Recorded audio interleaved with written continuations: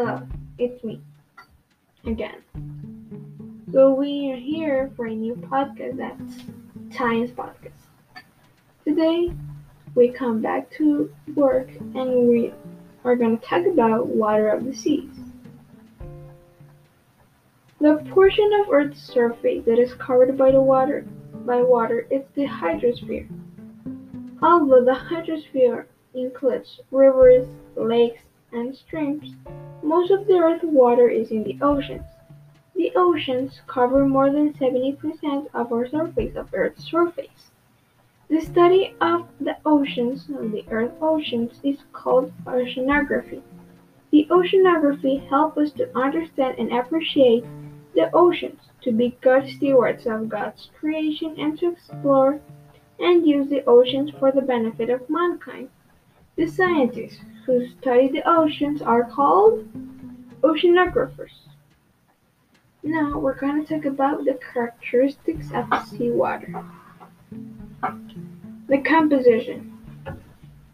The ocean, of course, consists primarily of water, roughly 1.13 trillion cubic meters of it.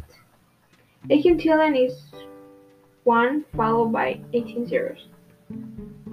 Although the water in lakes and streams is considered fresh water and contains some minerals, seawater contains a larger quantity of minerals, particularly salt. If you have ever tasted seawater, you have undoubtedly noticed its salty taste. In my own experience, I hate to swim at the oceans or the seas. However, swimming, because of the salty that it's the sea, is very difficult. I love to swim at pools and everything, but swimming in the sea is something very difficult. You cannot breathe fine. It's something very difficult to swim because of the salt. But we're gonna talk about salt now, and the other characteristic of seawater is salinity. The salinity is a measure of the quantity of dissolved salt in seawater. On an average, the salinity of seawater is 35 grams per kilogram. That is like 35.3 ounces of seawater, and it contains about 35 grams of dissolved salt. The salinity of seawater is not constant. However, when seawater evaporates or freezes, the dissolved salt remains, increasing the salinity of the remaining seawater. When fresh water from a melting iceberg or a river flows into the sea, the salinity of seawater decreases because the dissolved materials are diluted. The salinity of seawater varies from about 3.3% in the Arctic Ocean to around 4.0% in the Red Sea. About 78% of the salt in the oceans is sodium chloride, or ordinarily table salt. Other salts include salts of magnesium, also known as Epsom salts, and salts of calcium, and potassium and strontium. In addition to these dissolved minerals, the ocean also contains dissolved gases vital to undersea life. Fish and many other ocean animals obtain dissolved oxygen from the water, while oceanic plants such as plankton and kelp use dissolved carbon dioxide to produce food. Most of these dissolved gases enter the seawater from the atmosphere. How incredible it is that we only see blue when we see water, but the ocean brings a lot of minerals, and this is an interesting topic. Something very cool to study. But now we're going to talk about the third characteristic of seawater, and it's color. Although the small amounts of water appear colorless, water's natural blue color is revealed when water is found in larger quantities. So that's why if you ask, why do the seawater it's blue, and when you drink water it's colorless, it's because of that. The water's natural blue color is revealed when water is found in larger quantities. As light travels through pure water, blue light is allowed to pass through. but all other colors are eventually absorbed. This is similar to when light is passed through blue glass. The light that exits the glass is blue because the glass absorbed all other colors. The ocean surface, the ocean surface, various shades of blue come from water's natural color. In, sha- in shallow In shallow water, the blue light reflects off the bottom, making the surface appear a bright blue, when underwater objects appear to have colors other than blue. This is because the shallow water could not completely absorb the other colors of light before they reached the bottom and reflected back to the surface. In deeper water, colors other than blue are completely absorbed, and the blue light is able to travel to greater depths before being reflected by tiny floating particles of silt and organic debris. Because more light is absorbed by the water instead of being reflected, the surface of deep water appears a darker blue than shallow water. Another factors that affect the ocean surface color is that the ocean surface reflects the color of the sky. So if the sky is blue, it's gonna reflect a blue. If the ocean surface may appear orange or red at sunrise and sunset and gray or black when the sky is overcast, it's because of that, because the ocean surface reflects the color that we have at the sky. Another factor is impurities. Waters where plankton abounds have a green or brown tint because the plants reflect those colors of light. Minute particles of silt and organic debris floating in the water can reflect light back to our eyes in the same way. One important thing is that below the surface, the colors are affected by the depth of the ocean. Now we're going through our fourth characteristic of seawater, and it's temperature. Surface temperature in the ocean vary widely with latitude. Surface temperature may drop as low as -2°C in polar regions but can reach 30°C in tropical waters. As depth increases, the temperature of the sea decreases. The top layers of the ocean, which absorb the sunlight, may be quite warm. However, this absorption prevents the sun warmth from reaching the regions below. As a result, deep regions are much colder than the ocean surface. This is important, the region where cold, deep water meets the sun warm near the surface is the thermocline. Nearly all plants and most animals live above the thermocline. Um, I want to talk about something very interesting about the thermocline, but I'm going to finish defining what it is.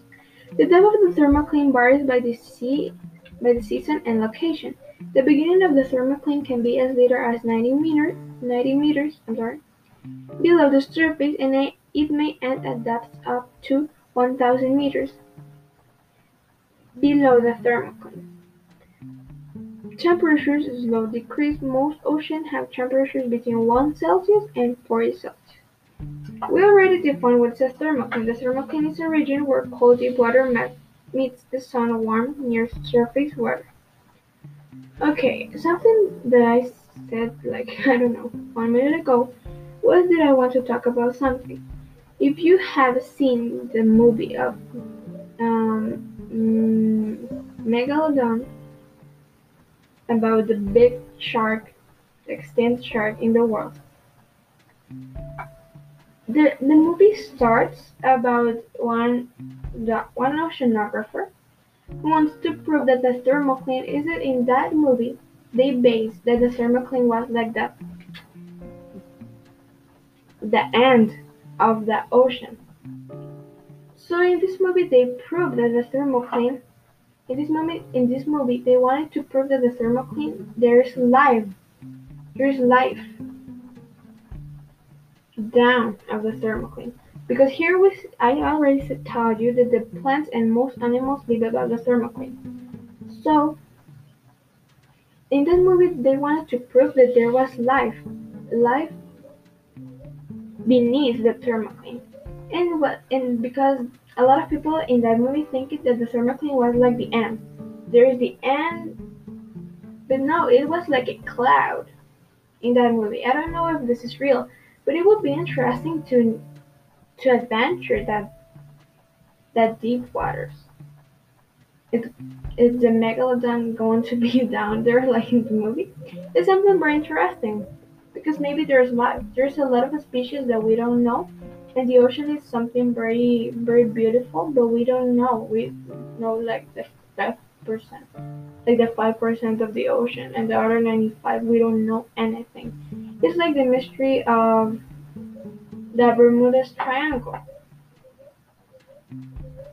We don't know what's happening there. We don't know if the ocean has an end. We don't know, but it's very interesting that I want to talk about the thermocline because maybe there is life down there, but maybe we will never explore it because of the pressure. We're gonna talk about the pressure later, but it will be an interesting trip to explore beneath the thermocline. Well, now we're gonna talk about our fifth characteristic of seawater, and this is density.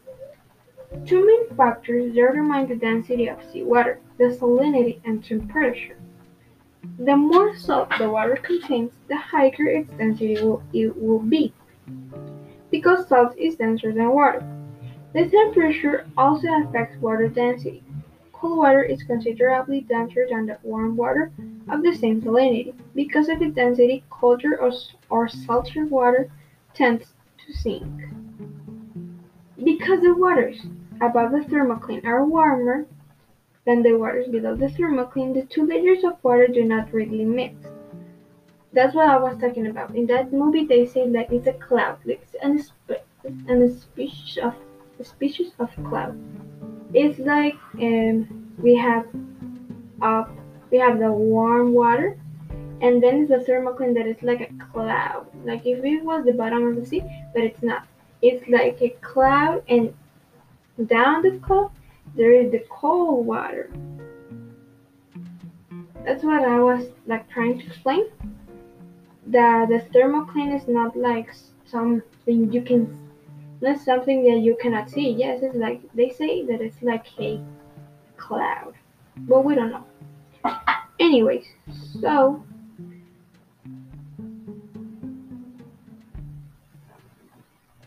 the point of this was that they don't mix because there's something that separates of them, and that's why here where I'm talking about the they don't mix, the warm and cold water they don't mix. Because of that, maybe it's a cloud. We don't know. In that movie, say it was a cloud, but I have no information about how it is the separation of that. Anyway, warmer waters are usually found atop cold waters, near land or in regions where ice is melting. Colder seawater with low salinity may be found floating on warmer but saltier water. These differences in density can give rise to circulating currents of rising and sinking water. And now we're finishing with the characteristics of seawater, and we're talking about the last one, and this is pressure. Okay, there's another topic I want to talk about. Seawater and earth both have weight that pushes down on people and objects. The pressure from water is called hydrostatic pressure. In oceanography, hydrostatic pressure is usually measured in the metric unit kilopascal. 1 kilopascal is about 1/100 of the pressure of the atmosphere, or the pressure due to being under about 10.2 centimeters of water. In English units, pressure is always measured in pounds per square inch. 1 pound per square inch is about 6.9 kilopascal. Because water is much denser than air, water pressure increases much more rapidly than air pressure does. When you descend 5 meters down a flight of stairs, the rise in air pressure you experience is about 0.06 kilopascal, which is not even noticeable. But if you were to descend 5 meters into the ocean, the pressure on your body would increase by 50 kilopascals. The hydrostatic pressure of the ocean increases by 101.3 kilopascals for every 10 meters of depth. Okay, another thing I want to talk about pressure is that Like I said, maybe you're asking why I said that we would never explore about the thermal thing, and it's because I, like 2 weeks ago, and all of my life, I have been seeing documentaries about the ocean because it's an interesting topic. I love oceans, I love criminology, but now we're gonna talk about oceans. So, the thing I'm trying to explain is that I said that we could maybe not pass the thermocline because of the pressure. It's something very impossible, I think, because it's very difficult to control pressure, to get at, to go down there. It's something very difficult. Maybe it's not impossible, but I need there's gonna have if someone tries to go to the thermal clinic to prove this theory, it's gonna need some special equipment because pressure is very high at that. Like I was saying, 5 meters down in the ocean, your body's gonna have a lot of pressure. Do you imagine at the length where the thermal clinic? So maybe it's that's why we haven't explored the ocean because of the pressure. Pressure could kill someone. Pressure could make a submarine to explode. That's what I wanted to talk about pressure. That maybe it's impossible like to prove this theory about a thermocline in that movie because of the pressure. It's gonna be a very difficult journey to prove that. But maybe it's not impossible. But now we're gonna talk about ice of the sea. Because of seawater salinity, the freezing point of seawater is -1.8 Celsius, a few degrees lower than that of fresh water. In polar regions where the temperature drops far below this point, saltwater freezes and forms sea ice. Interestingly, sea ice is usually not salty. When seawater freezes, the salt is left behind. Sea ice may contain trapped crystals of salt or pockets of brine. Brine is extremely salty water. Sometimes sea ice is seen floating on the ocean's surface. In other areas, sea ice can cover a bay or a small sea for several months, preventing ships from accessing ports. Arctic sea ice, which does not completely melt each year, is typically about 4 meters thick in the winter and 1.8 to 3.0 meters thick in the summer. Icebergs. In frigid regions, glaciers may eventually reach the cold sea and fragment, forming huge chunks of floating glacial ice called icebergs. Some glaciers, instead of breaking up immediately upon reaching the sea, extend into the ocean to form an ice shelf, the outer edge of a glacier that floats on the ocean surface. One such feature in the Antarctic is the Ross Ice Shelf. This covers an area of ocean about the size of France. Wow. Eventually, as the ice shelf continues to grow, the outer edge of an ice shelf begins to calve. Calve means break away, producing huge, flat, straight-sided icebergs. Something very important is the iceberg flow because they are slightly less dense than seawater.